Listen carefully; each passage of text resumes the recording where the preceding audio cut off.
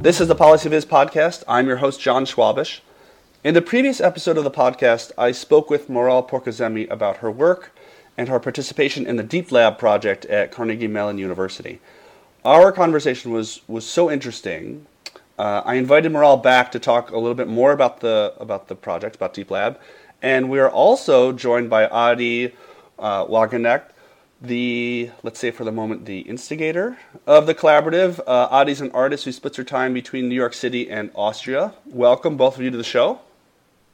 Thanks for having me back. Moral, thanks for coming back on short notice.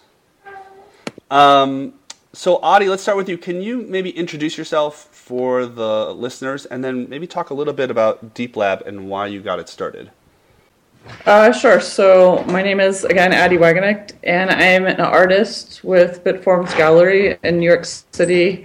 I guess I'm the founder of DeepLab and a member of a few other collaboratives on top of that.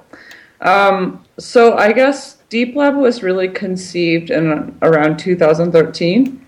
I was approached by Golan Levin, who's the director at the Studio for Creative Inquiry at Carnegie Mellon. And he said, hey, you're doing a lot of projects with surveillance. What do you have that's interesting right now?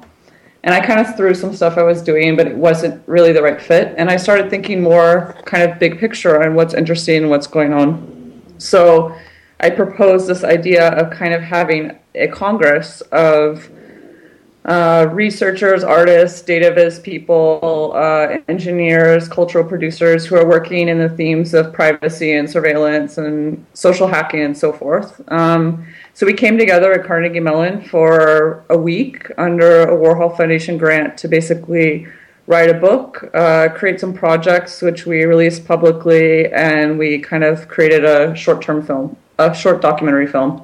Right. And so it was about 15 or 20 women altogether, right? For a week or so?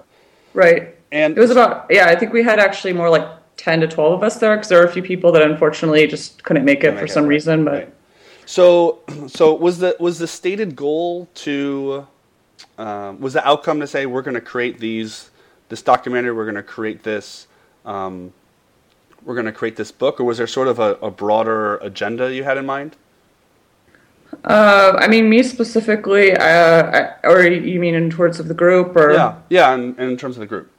I guess thinking about kind of the notion or the idea of code and technology being this all-encompassing thing that we live within at this point, and kind of approaching that idea and concept, and I would almost go so far to say that hacking is almost this metaphor for living, and it becomes really about how you can read and write and contribute to the world, because if you're not literate in code, you can't necessarily contribute to culture. So I was really almost thinking the initial Congress was like an experiment, and we were going to come together and kind of see what was going to come out of that collaboratively. Right. Yeah, the term hacking is interesting because in my field of sort of research economics, when I say, come to my hackathon or come to this event, a lot of researchers say, well, I'm not going to go to a hackathon because you're going to be doing some illegal work. It's sort of like this Edward Snowden thing. So is there sort of this idea that can we change the connotation around the word hacker or hacking? Yeah, I think that's a bigger goal of the hacking communities in general, is hacking's really been stigmatized culturally. And like when you search it on Google, you see these pictures of these guys with these black hoodies on and matrix code, and everything looks very illegal. And, right. And so there's a stigma around the idea of hacking, and I think to some extent encryption, about being these things that like only illegal people do, or people that are trying to, hide illegal information from other people, and it's just not the case at all. Right. So kind of busting open those doors is an interesting thing to be working on. And you limited the group to just women. So what were the sort of advantages and disadvantages of doing that? I don't know. I think, well, maybe we can both agree on this, Marla and myself, but I've primarily been working with men my whole life, like in doing things with computers and computer science. So to some extent, like that's the normal, is a male-dominated field. Right. And so I was really interested in seeing, what changes or how things change or how do we approach things if it's a quote unquote like female only environment. Moral, you feel sort of the same way? I feel the same way. Get the men out of the room. Sometimes it can be really interesting. Get the men out of the room. Yeah, I mean, so there's always these sort of flare-ups that occur, especially around these sort of hardcore tech conferences where you hear these stories about, men acting, completely inappropriately around women at these conferences. Have either of you sort of, not to, talk about specific examples or experiences, but have you sort of seen those situations occur? And were you during the project? Did anyone sort of talk about those issues? Was that something that sort of came up, or was it like we're going to talk about privacy and security, and we're going to be hacking, and the gender issues we're not going to talk about the gender issues? Who's going to start? I mean, you can start if you want. Go for it. I think we talked a little bit about what it feels like being a woman in this scene, or just generally being a woman in a male-dominated working environment. And we didn't talk a lot about. Addie, just correct me if I'm wrong, but I feel like we didn't talk too much. It wasn't the toner of the gathering, right. But we touched upon it, and we sort of talked about how men sometimes or most of the time are really, really confident about what they do, whether they've done something for 3 weeks or 3 years, it doesn't really matter. Mm-hmm. But women always doubting themselves, whether they've done it for 3 years or 3 weeks, you know? So there's always this anxiety, or you're unsure about your ability to create, or you're not sure if you actually have the skills. This is a thing that I think women in particular struggle with, this feeling. Mm-hmm. There are not many who are who tough up and basically go on stage without blinking once and just that sort of difference. Did you feel the same way? Was that part of your effort to bring this particular group together, to have those conversations? I mean, my original intention wasn't for it to be a female-centric group. It just so happened that was what it was kind of created and formed into, because I was really interested in bringing in people who I thought were very good at what they were doing. Uh-huh. And thinking of us more as stronger as a group or a unit as we were as individuals. Mm-hmm. And being able to kind of embrace and take that power of each of our own kind of niches and expertises and harvest that into something, larger than what we could do on our own. Right. So in terms of the project itself, aside from the sort of and I guess in addition to the sort of tangible output of the documentary and the videos of the talks and the book itself, were there other actionable outcomes from the collaborative that you would all say, like, we should be doing X, Y, and Z? You mean in terms of projects or larger social? Well, either one, projects or larger social. So we should be, in terms of privacy and security, like, are there things that individuals or firms or governments should or should not be doing? Are there projects that came out of it that, people were really excited about sort of investigating further or creating new things going down the line? Well, I mean, of course, there's things that people should be doing, and we had a lot of conversations about kind of the flaws and things like why are more people using encryption and why is it so hard to get people using it, and kind of those sort of questions. Because it was initially the first kind of meeting, we were more interested in the output of like very short-term projects, like kind of more speed projects that we could do during that week and kind of have something where we could use that Congress as more of a starting point than an end point. Right. And we know that, I think the direction that we've been heading as a society the last few decades, if we want to change that, we have to represent we have to change kind of the representation or the people that are representing us as socially. And so that's, the people doing the work behind the computers both and in front of the screens. Right. So you mentioned this was sort of the kickoff event. What are sort of your longer term? Do you have longer term goals? Morale said on the last episode that there's going to be another one coming up. So do you have sort of a longer term goal, longer term agenda? We're meeting in a few weeks in New York at the New Museum at New Ink to do. I think this next kind of residency, if you want to call it that, will be more based and focused around public outreach and public education and panels and those sort of things. Mm-hmm. And I think, hopefully the longer term or the longer term goal, I think, for everyone is to kind of look at the way things are being done and hopefully start changing that trajectory for society as a whole. So one of the things that Morale and I talked about last time was this idea of whether data visualization can affect the way people think about issues and ultimately act on issues. So when you bring this sort of group together and sort of one of the goals is let's educate and inform and show people what they should and should not be doing, what are the sort of things that you think people will pay attention to and actually will help them sort of change their behavior? I think that's different for each person. Mm-hmm. For me, when I see like DataViz projects specifically, where you could see, there was recently something I saw on Twitter that was like the pay scale differences in the U.S., where every single basically state was pink for women being paid less than men. Mm-hmm. And seeing those sort of visualizations where it's like this very stark in your face difference, those are very like, I don't know, to some extent, like rage-inducing, which then causes me to sometimes produce work of my own. And, right. And there's kind of this trickle-down effect, right? Like you do something that then might change someone else's idea and change someone else's idea. And that's, ultimately how culture is created. Right, right.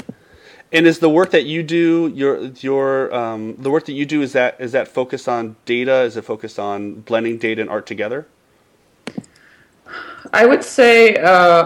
I was traditionally trained, quote unquote, like I went to the university for computer science and photography and physical computing, which is a weird mix. So I have my true artist friends who say I'm more of a hacker scientist, but then my science friends say I'm more of an artist. So I'm kind of this in-between of the two. So you just have to pick your friends. Right.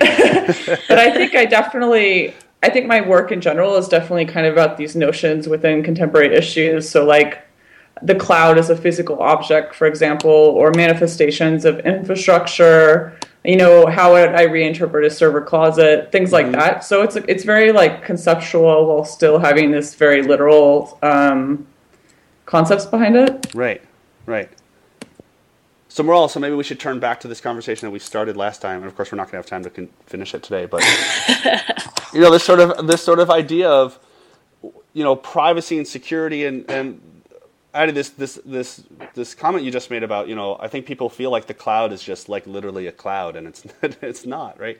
Right. But how do you get a bunch of people together to really pay attention? I feel like there was this flurry around security and privacy when around the Edward Snowden story, and then it sort of just trickled away again. But the issues haven't really changed or anything. So how do you, even if you have a group of great people who are doing great work, how do you get people to sort of pay attention, just even to pay attention to the issues again? I'm American, so... And I love, America's great, but I would say the majority of Americans are pretty lazy, and they don't really necessarily have any interest in changing something that doesn't affect them financially. Yeah. So, the NSA might be reading all their Gmail, but they're not going to change that because Gmail's free. So a lot of times I think it takes affecting people in a way that personally affects them financially, through something that happens to a family member for them to ultimately change. And that's kind of my jaded opinion, but there you go. Morale, what do you think? Do we just use DataViz to do it? Yeah, Please do. DataViz and that. Yeah. That's actually an interesting thought. Yeah, of course. If it doesn't affect you personally, right? Why would you care? or why it's not immediate, it's not urgent enough to act on something. Right. So, yeah, I totally agree with that. In terms of DataViz, maybe that's completely transferable and the impact on DataViz too. Because will you share something that you're personally that you have a personal interest in more than something that you don't have a personal interest in? Like, I'm totally into all of the Middle Eastern stuff, right? And I reshare and I share and I read and I make people read that stuff a lot more than I do other things. Like, so because I have a personal connection to there. Yeah. And I know people from there, and I'm closer to that than to the, say, Chinese economic crisis or whatever. It's also important, but yeah, it takes a person to be pissed off about something to make a change or to start a change. And like I said, with the Snowden thing, I felt like people got really pissed off for about, a week. And then it sort of just disappeared.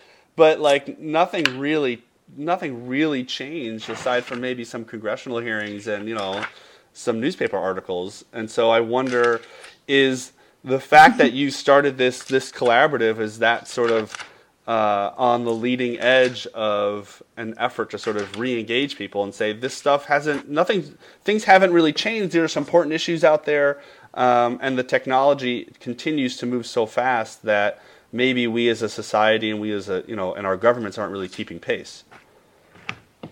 Right. Or the government's, it's not necessarily always in the government's interests to educate people about security and encryption, because then they lose a lot of their ability to track people. Mm-hmm. So, as you go forward with the DeepLab project, will you be pulling together sort of data to sort of highlight the various issues for people, or is it going to be more like data in terms of usage and NSA stats and privacy, whatever it is, or is it more on sort of the technical aspects? I feel like people can get behind like such and such agency, collects this much information, as opposed to sort of describing the infrastructure of the cloud technology. Does that make sense? I think so. So as you go forward, sort of where are you going to try to sort of do that communication? I think it's going to be a mix.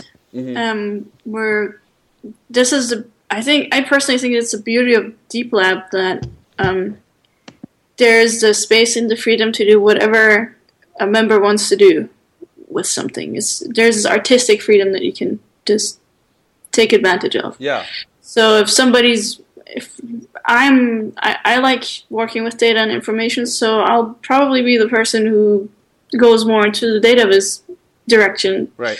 Somebody else likes to write and research about that. That person is going to write about this. Yeah. Something that is interesting.